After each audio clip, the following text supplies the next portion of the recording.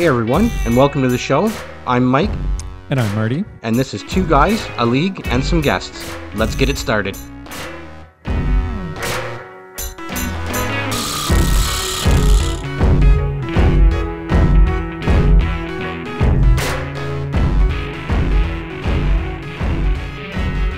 Hello and everyone, welcome to Season 3, Episode 3 of Tugalag, better known as Two Guys, a League, and Guests. A little bit of an emphasis on the guests this week, as both Marty and I are thrilled to welcome Michael Amato. He of the managing editor of Goalie Post. He's got a weekly article, 20 Fantasy Thoughts, and is also a contributing writer for Sportsnet. And he just started up his own podcast as well, and is the co-host along with Jason Chen of the Hockey News Sleepers and Keepers podcast. They've got 3 episodes in there, so be sure to check that out as well. Michael, welcome to the show. Thanks a lot for joining us. Thanks very much for having me, guys. Yeah, we're 3 episodes in, so we got a long way to go to catch up to you guys. Yeah, I'm sure you'll get there. I'm pretty darn sure as well. So listen, I mean, we wanted to switch it up just a little bit here, Michael. We didn't want to just kind of have you come on the show and start firing off top fives of all sorts of categories, although we will have you do that a little later on. We wanted to kind of just get to know a little bit about you, and you know what? We'll start things off here. Marty's got a question for you. So basically, Mike and I have been one of the main reasons why we're doing this podcast, because he and I have been in this league, the CFHL, for I think this is the 31st year, right, Mike? Wow. We're right around the 30-year mark, if I'm not mistaken. So yeah. So, and even prior to that, a couple of years, I believe he was there with us. I'm from Cornwall, and there was always this police hockey draft. My father was a police officer, so we always just sort of tagged along in there. So, I mean, we've been doing this for a really long time, but I know that's not necessarily the case for everybody. So, what about you? Like, where are your humble beginnings? Why did you get into fantasy hockey? So I was involved in fantasy hockey probably before it even was fantasy hockey, and I guess you guys probably did the same, but I guess you just call it hockey pools back then. Yeah. I was telling someone the story the other day, kind of in the mid 90s. I'm not trying to age myself here, but yeah, when I was a teenager, my cousin used to run a lot of hockey pools. And back then, it was literally pen and paper, and we would get the Toronto Sun and we'd grab the stats, and that's how we'd score it. And then a couple years later, Microsoft Excel came out, and we thought it was the greatest thing in the world. And, you could Absolutely start charting it that way. But yeah, that was my humble beginnings in fantasy hockey, and I've always loved it. And as I got older, I kind of got into sports journalism, and I did an internship at the Hockey News about 12 years ago. And that's when I kind of got connected with Dauber and his website, because I didn't really even realize at the time, like fantasy hockey or fantasy football writing or fantasy baseball writing was a thing. Right. So I thought, this could be like an interesting way to get my foot in the door in the industry. And For sure. It just kind of always stuck. Like I ended up going to the Score for about 5 years, working full time, covering the NFL, but I always did kind of fantasy hockey stuff on the side. And then I left the Score to kind of go back to a more 9-to-5 job that was better for kind of family life. But I just kept doing the fantasy hockey stuff on the side. And eventually got back, I got into Sportsnet, writing there. And yeah, I just kind of kept it going. And kind of the pandemic, I really rededicated myself because I had so much time. Everyone did, I guess, like so much time for fantasy hockey. And I'm like, I should just start writing more about it. And I just kind of progressed there. But it's been kind of a long journey of just general, I guess, love of sports and sports writing, but then kind of that fantasy twist. Yeah, it's interesting too. In terms of the pandemic, there was obviously a lot of negative around the pandemic, but it pulled a lot of people back to their roots, I find, because I kind of did something similar. But it's cool that you actually use that opportunity to actually really sink your teeth into something like this. Yeah, it just became one of those things where I had to do some. When I left the Score, I wasn't doing a ton of writing. I was sort of managing the Goalie Posts website, just making goalie updates, but kind of staying involved. And I just, like, my buddies and I, we don't have a league as long as yours. I think ours has been like 15 years now, but just we're really competitive too. And I just started getting back into the writing side, and it just kind of something I got passionate about again.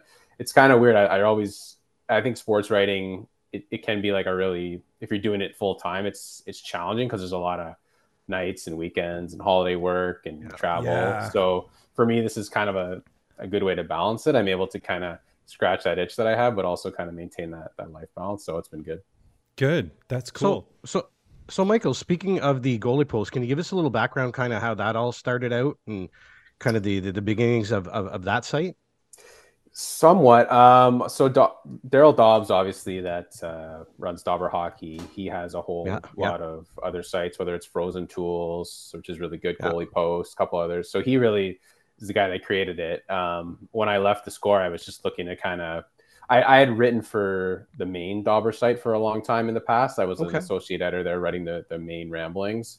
And when I left the Score, I just kind of wanted to keep my foot in the door, and I just sent him a message. Like, I hadn't talked to him in a while. I just said, hey, do you need me for anything? And he said, I have this manager spot of the Goalie Post site available. It's a little bit of work here and there. It's just kind of mainly updating, goalies every day and starting goalies. And I said, yeah, I'll take it. And then I just started writing. No one was really writing for the blog there at the time, the Goalie Post blog. So I started doing that again. And I guess that's kind of what helped me get back into it, fantasy hockey, a lot, because when you kind of following those Twitter feeds to look for the goalie starts, you see so much information and just different the day per day stuff. Twitter. Yeah, exactly. And then it just was kind of a natural fit, and I just sort of slowly came back in that way. Nice. So listen, with these drafts, we have ours in 2 days, but drafts are going on everywhere, starting up just about any time right now, and for the next week and a half to a couple of weeks, leading up to the start of the season. Michael, from your perspective, how would you prepare for a draft yourself personally? And like, how many teams would you have in any given year? Like, do you think that there is something as too much, or is it just a matter of what you can literally manage? Yeah. When you say teams, you mean how many teams you're managing? Fantasy leagues. Yeah. Well, so the first part of your question, I guess, what would I do to prepare for a draft? I think I always say, it's great to look at kind of rankings. A lot of people have rankings. I have my top 250. A lot of people out there have their 250, but every league is really different, right? I encourage everyone to make sort of a rough draft of your own rankings based on what works for your league categories and your league scoring system, because, there's similar leagues, obviously, but every league is different. And you kind of know after you've been in a league for a while what players will be very effective in your league. If you have things like hits and penalty minutes, everyone has different categories. And I always say it takes 2 to 3 years, I think, of joining a league before you really, really get the hang of like, hey, this is how I need to build my team and my roster. So that's one thing I always do. The second thing I really focus on is I try to look at regression a lot, like what players. Everyone focuses on, breakouts and sleepers, but who's going to regress, right? Someone like Erik Karlsson, is he going to score 100 points again? Probably not. So you don't want to draft him as a 100-point player, right? Or you might be disappointed. You want to kind of pencil him in for what you think. Maybe he's an 80, 85-point player this year if all goes well, and there's nothing wrong with that. But if you're drafting him in the first or second round, maybe you're a little disappointed, depending on how it goes. So that's a big thing. And I think last one is maybe more specific to my team or roster building. I'm a big fan of kind of trying to get bargain goalies late or even off the waiver wire in the first week. So you'll never see me draft a goalie, probably even in like the first 10 rounds. I'm always like last year, I'll give you an example. And this might be the worst goalie draft of all time. I drafted Cal Peterson, Anton Forsberg, and Philip Grubauer with my last 3 picks. None of them really hit, but I always go that route, and I quickly turned them into like Aiden Hill, who was off waivers, Pyotr Kochetkov I ended up getting. Oh wow! And Jeremy Swayman was on waivers too. So I always think you can get great value in the first week or two off waivers with goalies, as opposed to spending a really high pick on one, because you can't do that with skaters, right? That's true. Like if you look at last year, like look at how valuable Stuart Skinner was, for example. You could have got that guy off waivers. Gustafson probably off waivers. Phoenix Copley waivers, right? So you can't grab like someone as good as Braden Point off waivers, right? Like in the first round. Like there's just no way. So that's just a personal thing. I'm not saying, it works for everyone. If you draft the goalie high, sometimes it can work out really well too. But I also think when you draft a goalie high, you end up getting pretty loyal to them. And if they start struggling, you're like, I don't want to give up on Demko last year, who had a rough first month, or even Saros had a pretty rocky first 3 weeks last year, as opposed to if you draft the, players in the last few rounds, you just, if they hit, great. If they don't, you just move on and you kind of take it week to week. But that's just a personal thing I do. And I guess you said managing teams. Just quickly, I don't have a lot of leagues. I'm only in a couple, just because I almost find it's not as fun if you're in so many leagues, because you're almost like, every time someone does something well, it's like it's hurting you in another league, so you can't even get excited about it. It's like, oh great, like I know what you mean. McDavid got a hat trick tonight, but he scored the 3 goals on Demko, who I also have in another league. So like it's awful, right? So that's just me. Well, I got to say, Michael, you pretty much answered another one of my questions that I had later on in regards to the zero goalie strategy and your thoughts on that. Oh, okay. So thank you very much for answering that as well at the same time, because I mean, it's definitely something that's, I'm sure popped in a lot of people's minds over the past few years. And just with goalies being such a volatile position, right? It's one of those things where unless you have one of those top kind of 3, maybe even 4 guys in the league, you're kind of really not able to lean on much else 100%. So thanks for answering that at the same time as well. Yeah. And actually, sorry, go ahead. No, go ahead. Okay. I was going to say, it actually leads right into my next question for you, which is specifically about how I find we're in a very different area right now in terms of goalies, right? You've got about 14 teams that have a true starting goalie. After that, it's all shared crease time. Yeah. So my question to you is, and now I heard your latest podcast, and you did talk about Carolina a little bit, because this is actually a very good example. One of the best teams in the league, definitely going to contend for a playoff spot, if not the Stanley Cup. But you've got a crease that's kind of a big question mark. You got 3 goalies there, in Anderson, who's hard to keep healthy. You got Ranta, who, now this is where I thought was very intriguing that you pointed this out. Ranta is actually making less money than Kochetkov, which makes him, if I'm not mistaken, a little bit more valuable, obviously, in terms of one of the 3. Now, taking that out of the equation for a second, of the remaining teams, are there goalies that you're looking at? Because it sounds like that's kind of your strategy a little bit, where you sort of bargain pick. Who are there goalies that you're currently looking at? Not to try, I don't know if you've already drafted in your league or not. Maybe you'll give away some secrets here, but are there at least maybe 3 or 4 goalies that you're looking at getting a few more starts that maybe other fantasy owners should be looking at and considering? Yeah, definitely. I always write an article like every summer or every early fall on that exact thing, just the guys to target. And I would say generally, like, you're kind of looking for 3 things from a goalie. So number 1, you want the team to be good in general, right? So you want wins, right? Number 1. So number 2, you're looking for a goalie behind a number 1 that's maybe not 100% solidified that job. So there is some kind of a crack of an opening for an opportunity, whether it be via injury or maybe just poor play from the goalie in front of them. Right. And then 3, ideally a good defensive team. You can't have everything, obviously. I think Carolina is the perfect example that exemplifies all 3. You have 2 goalies in front of like Kochetkov, let's say, that have a hard time staying healthy. They're a really strong team overall, and they're arguably maybe the best defensive team in hockey. I guess you could argue that. So I think generally they look like that. For me, some goalies this year that I actually like are Joseph Woll in Toronto. I think Samsonov has never played more than 44 games in a season. So true.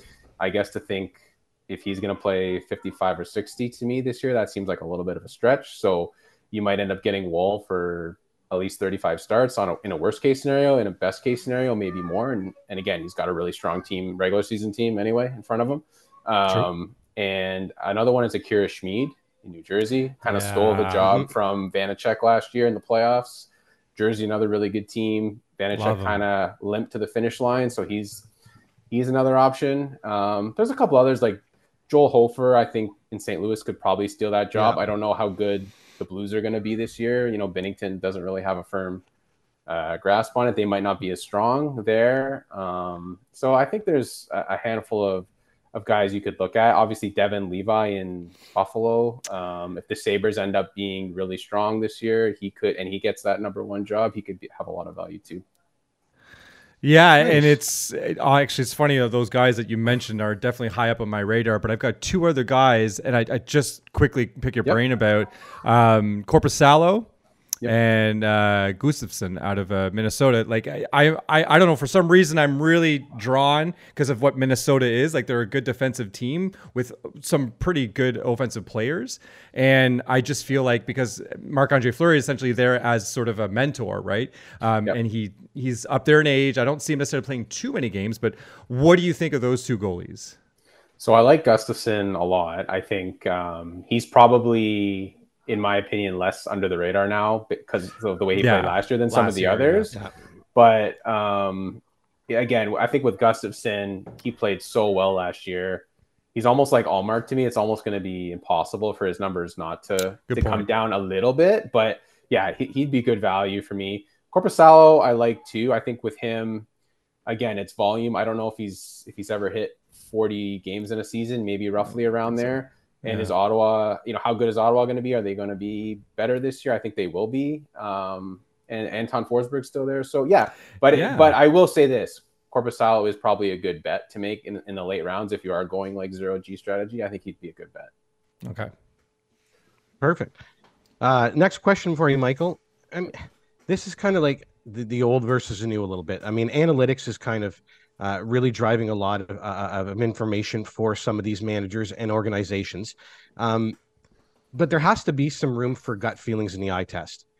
So, like, how much would you personally lean on something like that as opposed to the analytical side of it when predicting or picking your own teams? I think you have to have a good balance of both. I'm more, I would say, statistically driven, but I do use...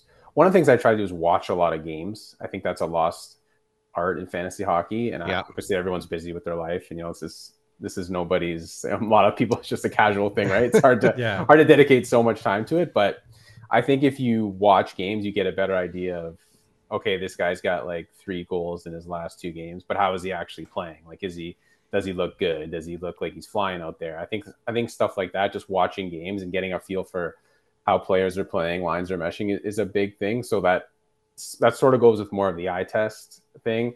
And obviously I think there's going to be a little bit of gut feeling always involved. Like if you're adding a goalie on Sunday to try to save your week in a head-to-head league, a lot of times there's going to be 3 or 4 goalies sitting there with pretty similar, outlooks. And you kind of just have to go with the gut feeling sometimes. So there's definitely going to be some of that. And even with 0G, right? Like a lot of it, you're looking at some things like opportunities for goalies, but a lot of it is, I think maybe this guy has a chance to do something this year.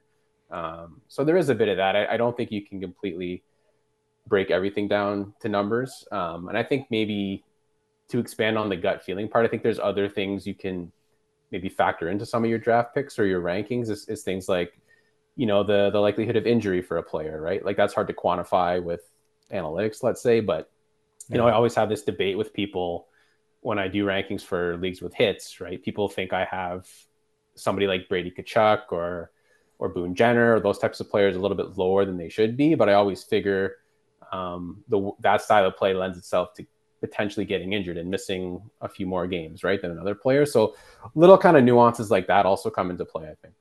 And Marty, I think you have one last question. Yeah, I'm going to be selfish. I'm going to be selfish. Yep. I got to ask this question because it affects one of my players. I made a trade for Troy Terry in the offseason. Okay. And then lo and behold, in the last couple of days, I'm sure you heard, Zegras is potentially, they're miles apart right now in terms of contract. One, were you surprised? Like, did you expect Anaheim to kind of come out like this? And 2, how much will this affect Troy Terry, because again, that's the player I traded for.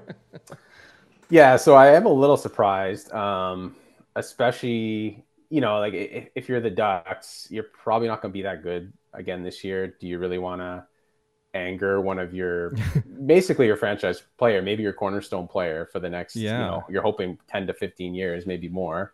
And again, I don't know exact terms, but yeah, it feels like, it's something that a road you don't want to go down. But again, Pat Verbeek's kind of new there. Maybe he's just trying to, set a standard, set a tone. But second part of your question, I wouldn't be super excited about it if I had Troy Terry. Obviously, Zegras is a huge part of that. That said, the Ducks, they do have some good young players that could maybe step up. Like I like Mason McTavish a lot. I don't know if Zegras isn't starting the year, maybe he gets bumped up or something like that. They brought Killorn in, who actually scores at a decent rate. Like if he's the other winger on that Terry line, I don't know how it's going to shake out yet. Maybe that helps him. But yeah, I don't really envision a scenario where Zegras isn't in the lineup that helps Terry. And I mean, you got to think that they're going to get something done, because it just, I don't know, you don't want him sitting out. No, especially considering the types of highlights they had last year.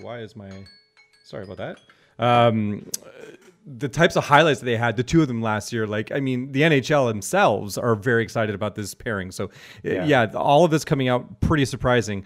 I wonder if Troy Terry has it in him to be able to find at least something that resembles the type of success he's had with Zegras, with possibly, like you mentioned, either McTavish or Killorn, or maybe even Carlson, the guy they just drafted. Who knows what they're planning? But I mean, if you keep in mind, if you look at the last maybe 4 or 5 years, there's been some similar cases like this, where it was, I think last year, Jason Robertson, they got that done right before the season. Marner was obviously a popular one that they got that done. Kind of training camp is sort of one of those soft deadlines where, it kind of gets people talking again. So if I were to put money on it, I have a feeling he's not going to miss many games, if any. But yeah, it is. I hear you. It's a bit unnerving right now. Yeah. Although I think he appeared today at the training camp, did he not? Zegras? Oh, I didn't see. But, I think I saw a picture of him on Twitter or X or whatever it's called this week, with those pants, the 30th anniversary pants. He was signing a thing for a kid. That's a good sign. So, yeah, let's hope. Let's hope. Speaking of hope, a lot of managers are hoping to get the right players in their drafts this year. I'm certainly looking forward to ours and seeing how that all shakes down. So, you know what, Michael? Let's get right into it. Top 5 goalies, top 5 skaters, and top 5 sleepers. Seeing as you're a goalie post guy, let's go with the goalies first. Who have you got as your top 5 for the 2023-2024 NHL season? All right, I've got so 1 and 2. I've got Shesterkin 1, and just slightly behind him, I've got Sorokin, Ilya Sorokin. I have those guys very close. I think if the Islanders were a little bit of a stronger team, I might even flip them. I just think Shesterkin's probably going to end up with maybe half a dozen more wins or so than Sorokin, so I give him the slight edge. I still have Vasilevsky 3rd. Unless this changes if you're in a keeper league, then I think I would bump Oettinger ahead of him. But I've got Oettinger 4th. And then maybe a surprise, I have Alexander Georgiev 5th. Had a really great season last year. I think he's one of those goalies that is going to probably play 60 games for you and have really good numbers. There's not that many out there. He's got a really great team in front of him. So those would be my 5 heading into this year. Oh, I mean, I got to like Georgiev, and he's just in a great situation for wins, just simple win totals, right? I mean, with that team, I mean, and of course, I mean, great defense there that I mean, basically insulates him quite nicely too. So, perfect. So, what have you got for the skaters, Michael? Skaters is probably easy. Well, the top few are easy. I got McDavid first. Fair enough. I've heard some people have asked me questions recently in my mailbag column, like, is there anyone other than Draisaitl you would justify it to? And I don't think there is. I think Draisaitl is like he's the second best player in the world in my opinion. Yes. I think like I keep trying. Someone asked me like, would you take McKinnon over him? I have McKinnon at 3.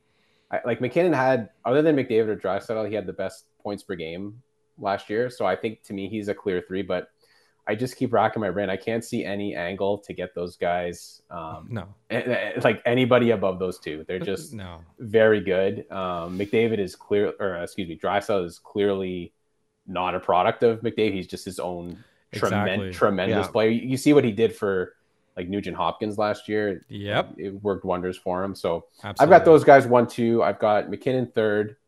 My 4th overall was kind of a bit of a interesting topic that people were debating when I put up my rankings. I got Jack Hughes at 4 this year. I think it's maybe a bit high for some people.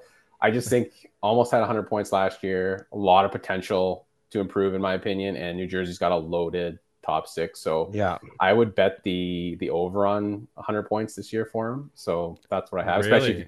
And if you're in a keeper, I think he's obviously a young guy that you're going to have for a long time. So even more so. I got him there. And fifth, I've got David Pastrnak. Slightly worried about Patrice Bergeron, but I think he's his own talent. I don't think he's gonna miss him. I think maybe he's more of a 50 goal scorer than a 60 goal scorer without Bergeron, but if you're getting 50 goals from him, you're probably and he's probably gonna be maybe near the top of the league in shots again, 400 shots last year plus. So I don't think he can go wrong there. I mean, it's all elite, right? It's just 50 goals elite or 60 goals elite. You know what I mean? Yeah. Like I know what you mean. Like he's kind of his own byproduct type of deal, right? So yeah, but I mean, Bergeron, it's going to hurt him a bit, but not enough me to really drop him too far down the rankings. That's good. Fair enough. So, I mean, listen, when it comes to sleepers, some of these guys can win you a pool. And Michael, who have you got for us for the 2023-2024 season in regards to sleepers? I've got a couple. So Thomas Novak in Nashville, 43 points in 51 games last year was really, really good. I think he can actually probably beat out Ryan O'Reilly for that top center spot eventually there. I don't know how fast, but I think at some point he's going to take that over. I've also got Barrett Hayden in Arizona. Kind of the Coyotes kind of, get picked on a lot, but I think arguably they had maybe one of the most productive lines in the last few months last year with Hayden, Schmaltz and Keller. They were really, really good. And I think Hayden had 34 of his 43 points like in the last 3 months of the year. So he was really, really, really turning it on. One guy I mentioned earlier with the goalies is Akira Schmid. I think I've got him as a sleeper, obviously. Somebody that can be really effective there if he ends up taking that job. And sorry, I'm just trying to pull up my list here. Who else did I have?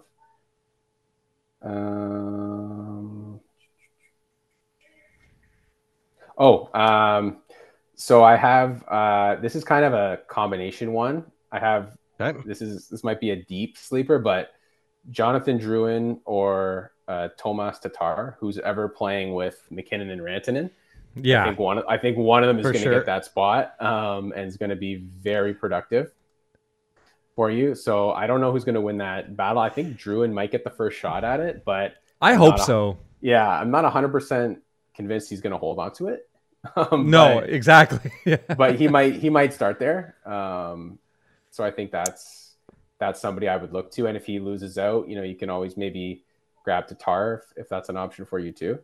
Yeah. And that's one thing that stuck out for me over the summer too with those two players that you just mentioned, Michael. I mean, listen, they haven't had the greatest of goals over the last little while, and it's not like these guys are 75, 80 point guys. But for a team like Colorado, I mean, you're so top heavy with all that talent that you're going to eventually lose some players throughout that second and third line. And for me, and Marty and I have talked about this a lot. I mean, for me, when I saw those two signings, I was like, those are, when I say can't miss, I what I mean by that is like, those are just two great signings. Like, value wise, right? Absolutely. Absolutely. I think a good strategy too, we talked about drafting a little bit earlier, like look for the third wheel on a lot of lines with two really good players, right? Like we mentioned Drouin, like we talked about Pastrnak earlier. Is Pavel Zacha going to be his new center there with maybe him and Marchand? Like that's another great guy to look at. So kind of like who's that sort of third wheel on a stacked line of two really talented players is another good way to kind of strategize. The only thing I was going to add to all that, again, it's staying with Colorado a little bit. It's kind of interesting if you go through their lineup, you see players like Andrew Cogliano, and then we talk about Thomas Tatar and Jonathan Drouin, and then you got a Ryan Johansson in there too. It's an interesting piece for them to put together. They've got a lot of players who at one point or another garnered a lot of hype, or at least to some degree, some hype about their skills. Putting them into a Colorado system is interesting, to say the least. So if you're deep into the rounds in your entry draft, those are the kind, maybe not Cogliano, but those are the kinds of players that, I mean, if you're going to take a gamble on somebody, I mean, Tatar's done it his entire career. Johansson too, playing on the second line isn't terrible either. And Drouin, you might as well roll the dice as well. So interesting to point out Colorado. They have a lot of guys to insulate those players and a good leadership, I think, with McKinnon. Mm-hmm. I think I owe you one more sleeper. Yeah. I'm going to go with maybe not so much a sleeper at this point, but Connor Brown playing with McDavid. Nice. Yeah. I think the line combinations have already kind of trickled out, and I think people are kind of getting wise to that. So I don't know how late you're going to get him, but I don't know. I don't know what you guys think, but it wouldn't shock me if he gets 25, 30 goals playing with McDavid. If he stays healthy, right, all year. Yeah. McDavid's that good. He can just pretty much prop up anybody. So it's kind of going back to that strategy I just mentioned. Look for the guys that are just being basically propped up by elite talent. You know, like here in Toronto, basically every year you want to grab the guy playing with Matthews and Marner, right? Doesn't matter if it's Hyman or Bunting, or this year it looks like it's Bertuzzi, right? Like it just seems like it's an easy 60 points for that player. So your thoughts on Luke Evangelista, because you mentioned Thomas Novak, so there's a chance they might play together. Just thoughts on him. Another decent option. I think Nashville in general this year, if you're looking at a team that is going to give like younger guys a chance, to me, it's Nashville. Yeah. There's a lot of players there that I think are going to get shots in the top 6, maybe Tomasino as well. So we talked a little bit about them on our pod last week, just kind of, that's a team that feels like it's kind of turning over the roster. So there could be some waiver wire gems. Like if you when you finish your draft, I think if you look around the league, there's not a ton of top 6 players usually available on waivers. I think in Nashville that you'll probably find 2 or 3 guys playing in the top 6 that are just sitting on your waiver wire. So depends on how they click. Obviously, you know, the guy playing with Forsberg probably has a better outlook. So just, you have to see how it goes. But yeah, that's someone I'd keep my eye on for sure. Okay, thanks for that. Excellent. Thanks a lot, Michael. Listen, we can't tell you enough how much we appreciate it.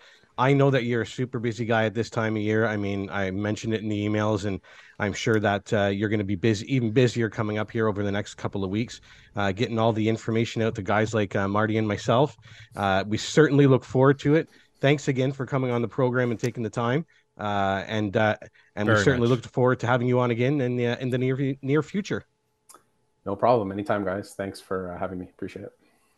Well, that was a lot of fun. I really enjoyed having Michael Amato on. Yeah, I mean, that guy is just solid gold as far as I'm concerned.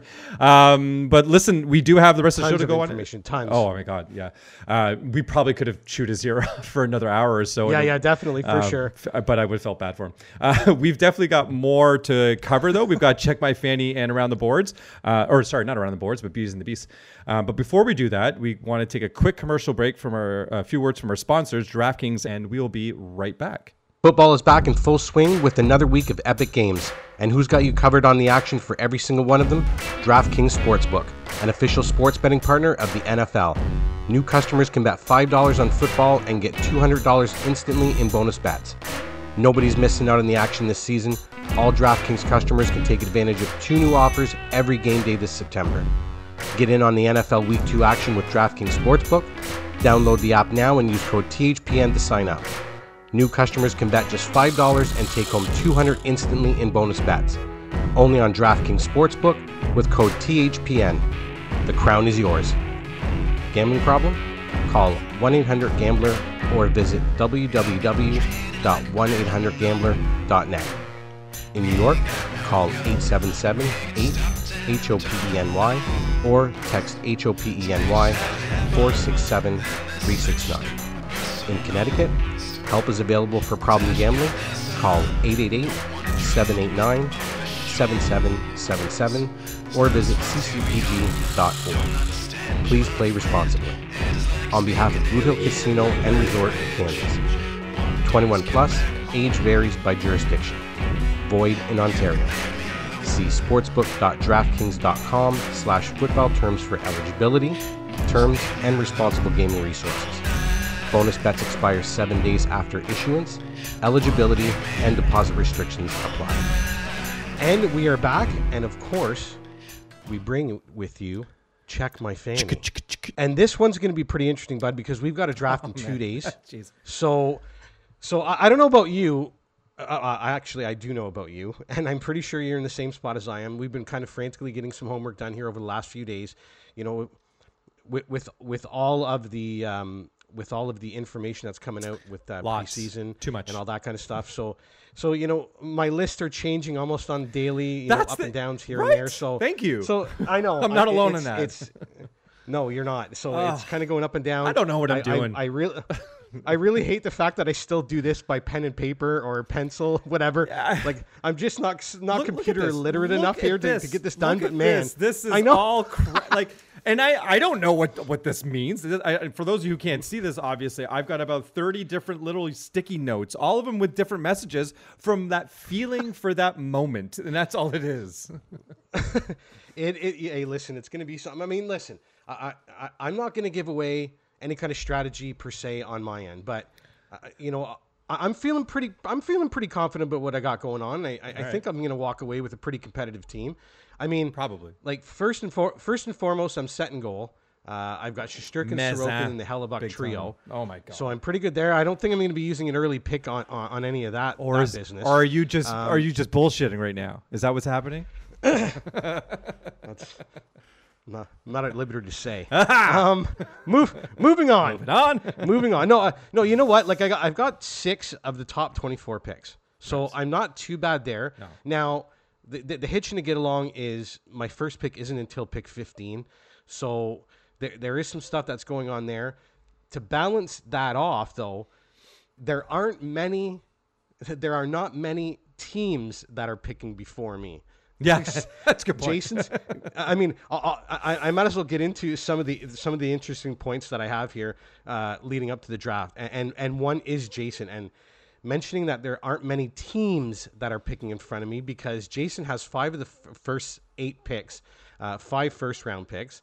That's first, third, fourth, fifth, and 7th overall, and he also I can't remember the picks. I think one's 10 and the other one maybe 13 or something like that in the second round. But he's got like 7 out of the first 13 picks. The Apocalypse, they have 2 in the first, 6 and 8. But he doesn't have another pick until pick 22. Yeah. So he only has 3 in the first 32 selections. So like the reason I'm mentioning all this is because it makes it that much more interesting. When am I going to pick the guy? Yeah. Like should I pick my defenseman now because I don't have another pick for another 15 or 18 picks or whatever? Yeah, exactly. So it kind of makes it interesting, and Joel's definitely got some decisions, a couple of high picks in the first round, but what does he do with that in regards to the fact that he's got to wait till the end of the third round for his third pick? Yep. Bucks. The Bucks only have 1 pick out of the first 24. It's pick 21. His team is the latest to have their first pick in this year's draft. Yeah. So some interesting dilemmas there. The Brigands, your team, Marty, has got 2 picks in the first 32 at 12 and 25. Mm-hmm. So again, some interesting thoughts. Where am I going to go there? The defending champs, the Royals. This is going to be interesting here because he lost a lot of great players. He had a great team last year, basically stacked. Yeah. So there's a lot of players that he either moved out for other assets or lost in handing in his protected list. Mm-hmm. So he's got picks 16, 28, and 32. So not the highest of picks to add to your championship team, but let's see if he can, strike gold again with some of the picks that he made in the late rounds in previous years. Certainly paid off for him. So, another team that's got a lot of picks in the first few rounds are the Demons. They have 6 in the first 32. Picks 2, 9, 14, 27, 30, and 31. And last but not least, the Cougars, they have 2 picks in the first 32 as well, 11th and 19th.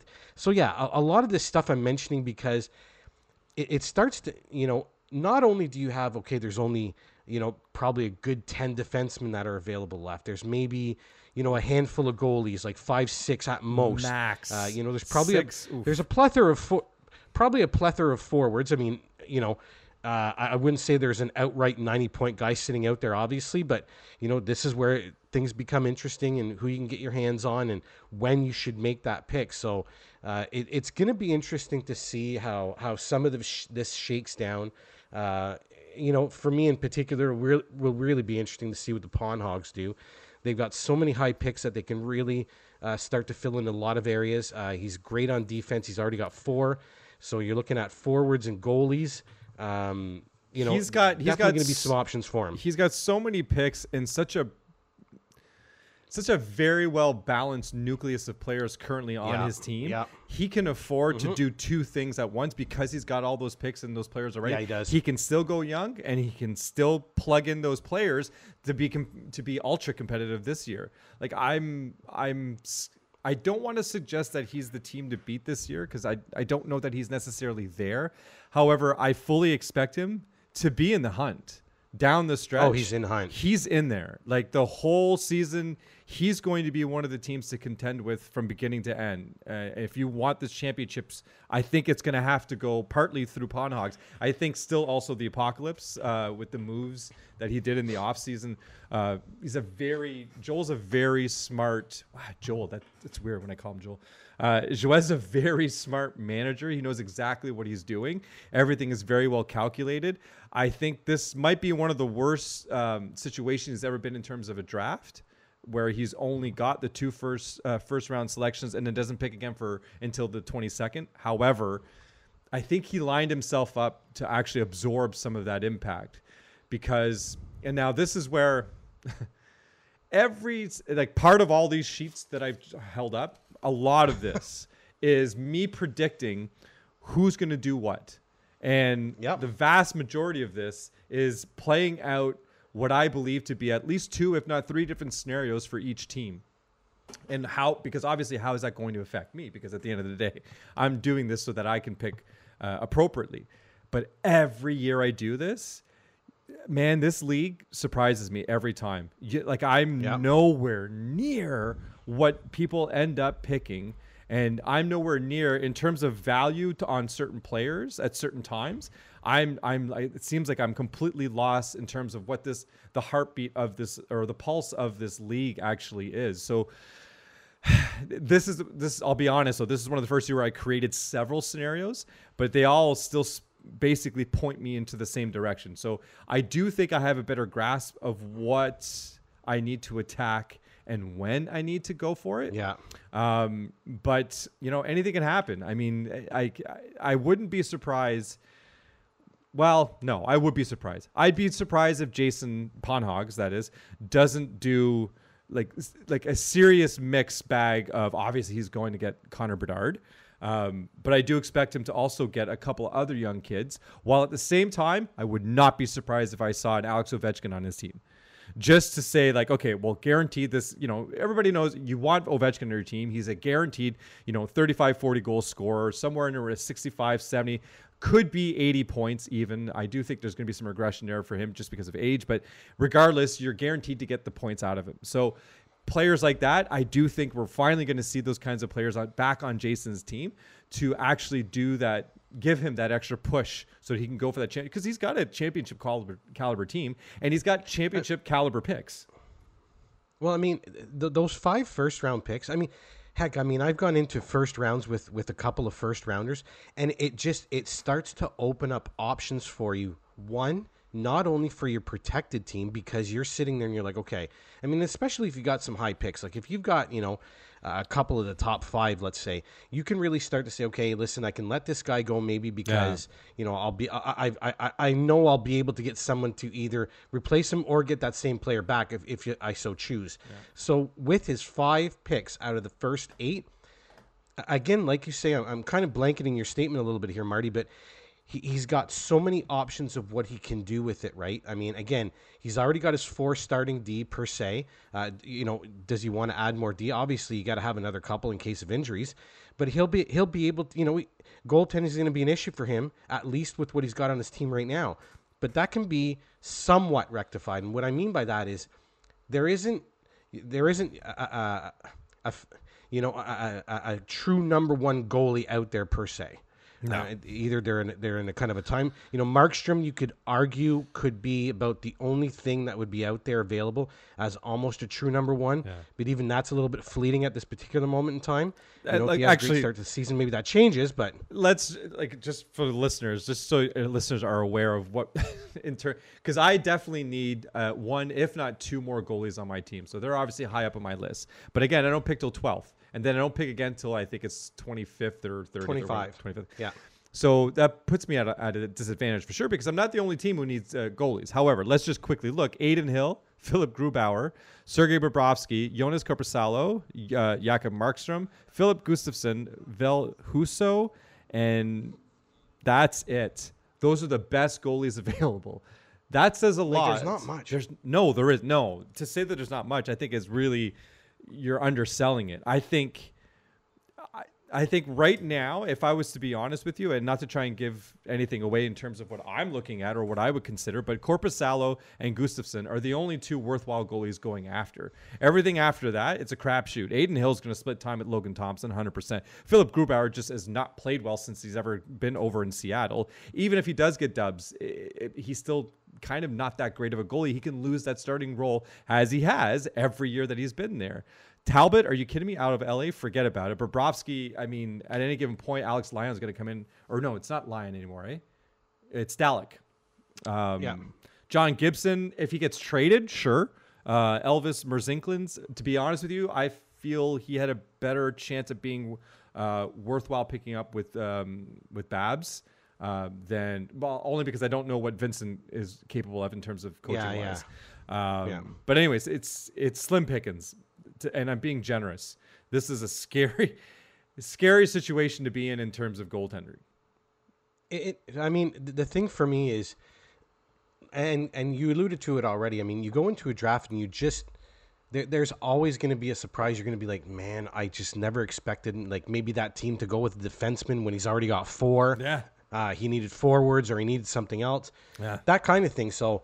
It's really going to be interesting to see how it all plays out, and especially because you have all those other little subplots, Pawn Hogs with 5, and, and some teams not picking very much in the first, like say 4 rounds or whatever. Yeah. So that is going to be super interesting to see how that all plays out. Yep. We'll be able to give you a lot of info on that on next week's show for sure. As in a couple of days, we'll be taking care of that. That's basically Check My Fanny. Yeah. We're going to give you a little bit more info to come on that. Moving over to Beauties and the Beast. And this week, Marty actually came up with the idea, and we're going to go with 3 players on our own fantasy squads who we are kind of leaning against. You can, however you want to word it, plug and play. Just put them into the lineup 26 weeks. For us, it's 26 weeks. Without a question, even if these guys are only playing like 2 games a week or potentially even 1. Yeah. So there's those 3. I will give a heads up that I've already cheated. So I will let our listeners know about that. I have added more players than I'm supposed to into Beauties and the Beast. And of course, we're going to give, as usual. And of course, we're going to give you our Beast. We each picked a player that It's not that they're not going to have a decent season. I think we could probably put it as we're concerned potentially about this particular player. So, Marty, why don't you go ahead and start us off with your Beauties and Beast? Sure. So my beauty is Sidney Crosby right at the top, obviously. I mean, this is really just a no-brainer. The man doesn't know when to say quit. Playing in all 82 games last season and collecting his highest total since 18-19. I have no doubt he'll have another solid year. Adding Carlson obviously doesn't hurt. He's not slowing down. Yes, he's got some more gray hairs on his head this year. Everyone's talking about it. Who cares? The guy doesn't look like he's slowing down. Again, playing 82 games last year at the pace that he was, I think he finished with 92 points. When his career is done, the last season he will still be above a point a game player. That's when he will walk away from the game. And I have no concerns for Sidney Crosby at all. Like you said, plug and play, set it and forget it. Next up, same thing. Mika Zibanejad. I'm so happy I got him in that trade last year because he's one of those players who's always been on my radar. But with the Rangers poised to take another run at the Cup, a solid group of forwards, great power play, and quite frankly, a chip on their shoulders, given how they were quickly dispelled last year. So the hunger is there, and Mika will be a major driving force for them. I fully expect to start Mika in week 1 and never take him out unless he's injured, which is ironic because I believe right now he left a scrimmage because he got injured. And it begins. Yeah, me jinxing things, right? That's on me because I wrote this piece yesterday, and the announcement came out this morning that he left practice or the scrimmage yesterday. I believe it's nothing serious. This is most likely just precautionary. I think. Exactly. Yeah, they know it. Him and Panarin are two of their, and Fox as well. Those are the core pieces to that team. You don't take chances with them, but I'm not concerned. This one might come as a surprise. Andrei Kuzmenko. Now, the only questionable thing about Kuzmenko this season is the fact that he's in Vancouver, because Vancouver. There is some unwritten stuff. There's some bad voodoo or mojo or whatever you want to call it. There's something going on in Vancouver that some people can't quite put their finger on. Now, Rick Tocchet coming in there, going to give them obviously a full season's worth of, shut up ism. Tough love, I guess, is a very good thing. But beyond that, their entire coaching, they've got some really, really good names, and I wasn't aware of this until I saw it on Spit and Chicklets. Gonchar, Foot, and even the Sedin twins coming out to help on their power play. With that kind of, I think Cami Donato is also in there as well. So much experience on that bench. It's such a smart move, and it's really, that kind of move is really flown under the radar. I think regardless of what happens on the ice with Vancouver, the off ice stuff is actually going to really take a back. It's just not going to happen anymore, and that's going to be nothing but great for Kuzmenko. So I know a lot of people are saying Kuzmenko will regress. He had too much of a strong season last year. His rookie season when he was 26 years old. He's 27 now. Quite frankly, I disagree. I think he's got another. I think we're actually going to see something else. In fact, I believe Ryan Whitney even said it himself. He sees, if Vancouver makes it to the playoffs, he sees Elias Pettersson being handed over the MVP, which I don't know. Connor McDavid is still Connor McDavid, right? But maybe at least the MVP for the team, which bodes very well for Kuzmenko. So I actually have a lot of confidence in saying that Kuzmenko is going to be another one of my players that I just set it and forget it unless he's injured. Which, again, could be a surprise. And you know what, Marty, you touched on it with the coaching staff in Vancouver. And listen, I don't want to make this big deal of it. It's not like they're going to, put up a 60-win season because of that coaching staff. But I will say this. Vancouver's, I think we can kind of all agree that Vancouver is what you'll call a middling team, kind of middle of the pack. Yeah. They're not this complete bottom feeder. There's a fair bit of talent there. But they're not like a top 5 team or a top 10 team either. Yeah. All this to say, Marty, with that coaching staff, I would be very surprised if that coaching staff does not get the most out of what they have in Vancouver. Good point. What does that equate to in regards to a win total? I do not know. But it's kind of funny. Again, funny that you mentioned that. I was watching a clip from Spit and Chicklets, and I think it was Kevin Bieksa was talking to Biz and mentioning about that coaching staff. Yeah, that's again, right? You got Hall of Famers like Gonchar, talking Adam to your Foote. head coach. Like these are guys like they know how to win, Marty. And this is something we've talked about before.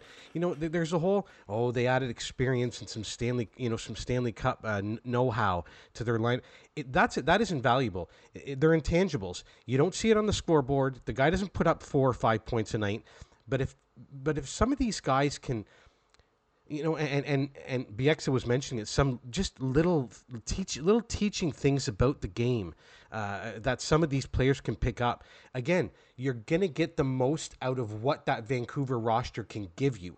What that is will remain to be seen. But I do think that coaching staff will bleed that roster dry. Good point. Yeah. What you see with Vancouver this year, that I think is the best they could do with whatever their wherever roster they land land. is. So yeah. Exactly. So it's going to it will be interesting, but they certainly have set themselves up for as much success as that roster can give them. Exactly. Actually, I'm going to go out on a limb and say a potential Cinderella story candidate is Vancouver Canucks. They have all the makings of it, right? Again, I think you and I talked a lot about it last year.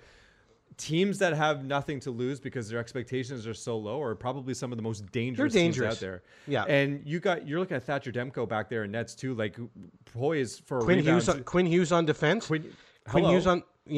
And that forward group, listen, I'm not saying that you're 9 forwards deep here. No, but I'm saying when you can throw guys like Elias Peterson, JT Miller, Brock Besser, you can start to throw some of these guys over the boards here. Hello. Kuzmenko. Sorry, Kuzmenko. My bad. Oh my God, my bad. Kuzmenko. You can, even Kuzmenko. This guy's a 30-goal scorer. Yep. So you can start to muster up some offense, and God knows what else they're going to bring in for the bottom 6. We'll see what happens, how everything shakes down. But I agree with you, Marty. I mean, the pieces are there for a little bit of a Cinderella run, or squeaking into the playoffs and making some noise kind of deal. The pieces are there. Does it happen? We don't know. But the pieces are certainly in place for it to be a possibility. Yeah, exactly. And now, last but not least, my beast. Touched on a little bit with Michael Amato here because I'm worried. Troy Terry. The whole Zegras thing is not the only reason I'm necessarily nervous, but obviously a big portion of this obviously has to do with Zegras. Now, I do think at the end of the day, the Anaheim will do the right thing and give Zegras. I can see it being kind of like probably a 1-year deal, maybe like a bridge deal to something bigger, just to for whatever reason they feel maybe he has something else to prove. I don't know. But whatever's going on with Zegras, it is going to affect Terry. And to some degree, I don't know if Terry can necessarily do without Zegras for too long. So I feel, and that's even with Zegras in the lineup, I feel that to some degree what's happening right now is going to have a negative effect on Zegras. So there's a lot to be said about attitude and what you bring to the table. So let's say they do get a deal done, and let's say I'm right, it is a 1-year deal. I think that pisses him off. I think it takes Zegras a little bit longer to find the maturity to move past it and play his game, which then in turn obviously affects Terry.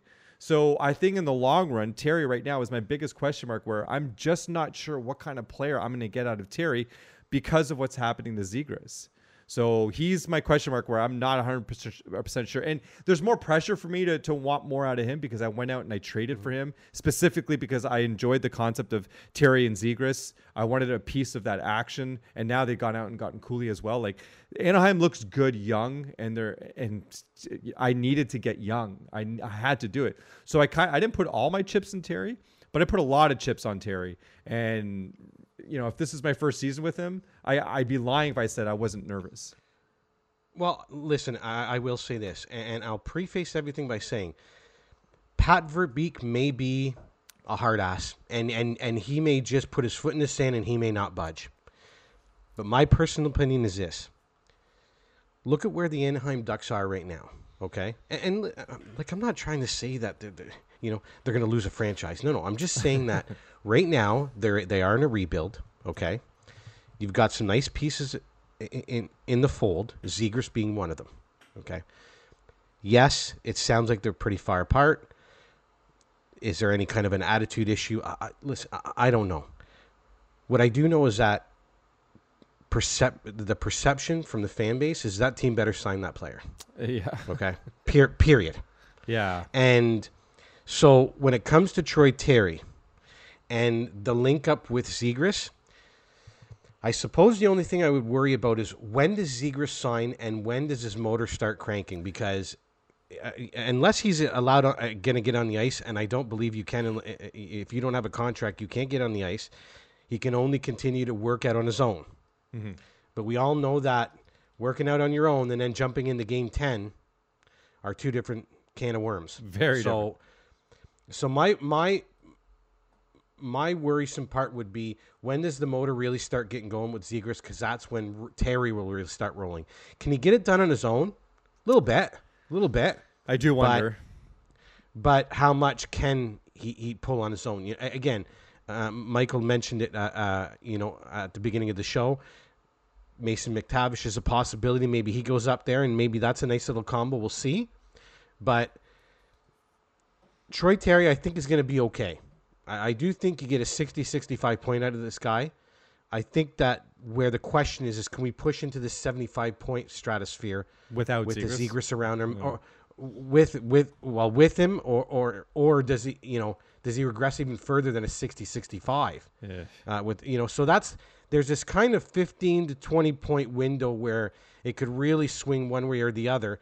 Obviously, we know which way you're hoping it swings, and let's hope that does happen for Terry and your fantasy team. But I mean, Anaheim's got to sign him. They got to sign him, dude. Yeah, exactly. Sorry, earlier I said Coolio. I meant Carlson, Leo Carlson, obviously. But I also want to mention that Trevor Zegras. So I mentioned it with Michael Amato. So I finally found the tweet. Trevor Zegras practicing in Connecticut. So absolutely love the 30th anniversary pants. So he's actually wearing the 30th anniversary pants, which are part of the uniform for this year. So that's kind of why I was excited. I'm like, oh, at least he's on the ice and he's showing that he's got updated jersey equipment, right? So that's encouraging. But again, it's in Connecticut. It's not where the rest of the team is practicing. Got to have pen to paper, right? I mean, you can have all the good feels you want, but if pen's not to paper yet, you get a little bit worrisome. And we are, about 2 weeks out here from the start of the season, so it's like, when's this going to get done? So I can see where both yourself is a little worried, and also I would imagine Anaheim fans are a little bit concerned as well. Yeah. And that's it. Up to you, Mike. Okay, doke. So let's start off with Leon Draisaitl. I mean, another one that Michael Amato mentioned earlier on the show. Basically second best player in the league, on the planet. Not too much to say there. I do think he pushes past his career high of 128 points, which he put up last year. Listen, we talked about it earlier, Marty. This is one of those guys, just a complete staple. You put him in a lineup every week. I mean, even with some of these weeks where he may potentially play one game, the guy can go off for 5 points. So it's one of those things where you just got to take the gamble. Yeah. Next up, Mikko Rantanen. Listen, the Big Moose continues to be a driving force for the Abs. And with Gabe Landeskog on the shelf for the 23-24 season, I've mentioned it before that I really do think he's going to be leaned on even more for production, but even more so in a leadership role as well. He's been around here. He's been around for the Cup win. He's been around for some of the lean times. He's been around for it all. So this is a guy that some of these younger players potentially can lean upon, or new players coming into the lineup and trying to acclimatize themselves. The only thing that I would worry me just a little bit, and it didn't really come to fruition much, and the point production was there, so it all worked out for me last year. But when they do tend to want somebody on the second line, he does tend to go to that second line, and I do believe he centers that second line. So, I mean, me personally, obviously, for my fantasy team, I hope he stays on line one with McKinnon. Now, having said that, he has played a little bit on the second line, and it hasn't seemed to overly affect his production. So, maybe I'm worried for nothing, but it's always a little bit of a concern. Yeah. So here's where I start. Here's where I start and finish cheating. I wanted to put Kirill Kaprizov in here solely as the number 3 for that, but I really had a pull with Rasmus Dahlin, and with Buffalo, with the offense that they are going to be pumping out this year. I get it. The enormous amounts of talent that are around him, both veteran, middle-aged, and young, is just ridiculous. And the guy, if I'm not mistaken, he put up 73 points last year. I'd be lying here, Marty. I think this guy can push over 80. I think, I'd be pretty happy with an 85-point season from this guy. Obviously our goals are a little bit different. They're 2 points for a goal. Maybe that pushes him, close to the century mark. I'd be thrilled with that, obviously. But I do think that in one way, shape, or form, he does push past his 73 points from last year. And, again, if I'm being really truthful, I really see an 80-point season in him. No questions asked. We'll see how that all shakes down. As for Kaprizov, again, it's not that I don't see him as kind of my third best guy. I just see that he has a little bit less talent around him. I mean, listen, he's the guy in Minnesota. He's the engine. He's the guy that drives that Ferrari. He's going to be it. Power play 1, all the first line minutes that he can handle. There just isn't as much around him, and I would think that for him to hit his ceiling, he needs a little bit more help than Dahlin would. Yeah. So there's kind of my cheating. I've got Rasmus Dahlin and Kirill Kaprizov as my third beauty this week. My beast. Now I'm going to preface this all by saying I do believe. I believe in Hedman. I really do believe he's going to have a decent season. As a matter of fact, I think he's going to have a bounce back. We're talking about Hedman here, so maybe it's not a hot take that he would have a bounce back from a 49-point season. But what I mean by bounce back is I think this guy gets back to a 60, 65-point player, potentially even more. Having said that, I'm quite aware that Mikhail Sergachev does loom large. They did basically switch roles in regards to the power play last year. Sergachev took over PP1, and Hedman was on PP2. So does that continue this year? Yes or no? Hedman been arguably one of the top 5 defensemen for the past decade, 11, 12 years maybe. Let's just go with decade even. Yeah. I believe that with all the hockey they played over the past 3 years, that's a wear and tear on your body. And this guy isn't just like a 5'8", 175-pound forward. He's a 6'6", 220-some pound defenseman. Like, there's wear and tear on that body. Yep. And I would have to hope, and again, I believe that a summer of rest for both the Lightning and for Hedman himself are going to do wonders for his fantasy season coming up. Does he actually outscore Sergachev? I'm not here to say that. What I am here to say is I think he's going to have a bounce back year. I personally think he could be pushing the 60-point threshold. If you want a bigger window, look for maybe that 55 to 65 window for Hedman to fall in. But I do think he's going to have a little bit of a bounce back season. But I'd be lying if, as my 12th protected player, he was my last protected player, there wasn't a little bit of a concern, especially when it does come to Mikhail Sergachev. So, Hedman, you do actually fall into my beast, even though I still believe in you, buddy. You want to know the real reason why you put him there, Mike? What's up, man? You going to tell me? Because deep down, you agree with me. Tampa's not making it to the playoffs this year. No. Yes, it is. Me and Dauber are going down in history as the only two people who ever knew this. I am going to fight you tooth and nail on that. No problem. Listen, I've got the Lightning finishing first in the Atlantic. Check out our second episode. You can listen to all our predictions in regards to all the divisions. But how wrong Mike is going to be again. You know what? You were wrong with Calgary. You could be wrong with Tampa. Dude, I'm so okay if I'm wrong with the Lightning not finishing first. But out of the playoffs, dude. Oh my. The latest with Stamkos, this is not helping. And this is exactly what I'm talking about. There's going to be issues in that dressing room this year for the first time ever. It's going to be an issue in Tampa. I'm telling you right now. They're not making it to the playoffs. Okay, all right, that's fair. Listen, doubling down. We bet a case of beer on this, so it's got a little bit of weight.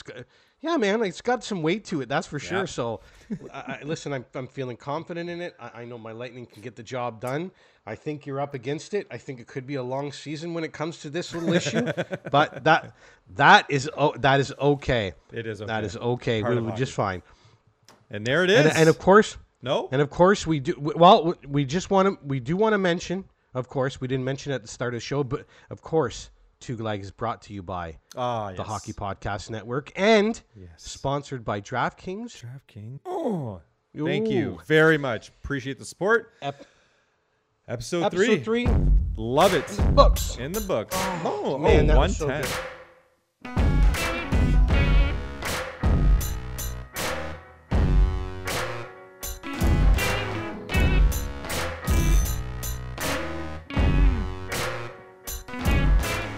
Thanks to everyone out there for listening. If you are interested in reaching out to us, you can email us at twoguysaLeagueandsomeguests@gmail.com. You can find our latest episodes on our website at twogulag.com, or you can follow us on Twitter for all of our info. Our handle is @2gulag. That's the number 2, followed by GALAG. Thanks for listening, and until next time.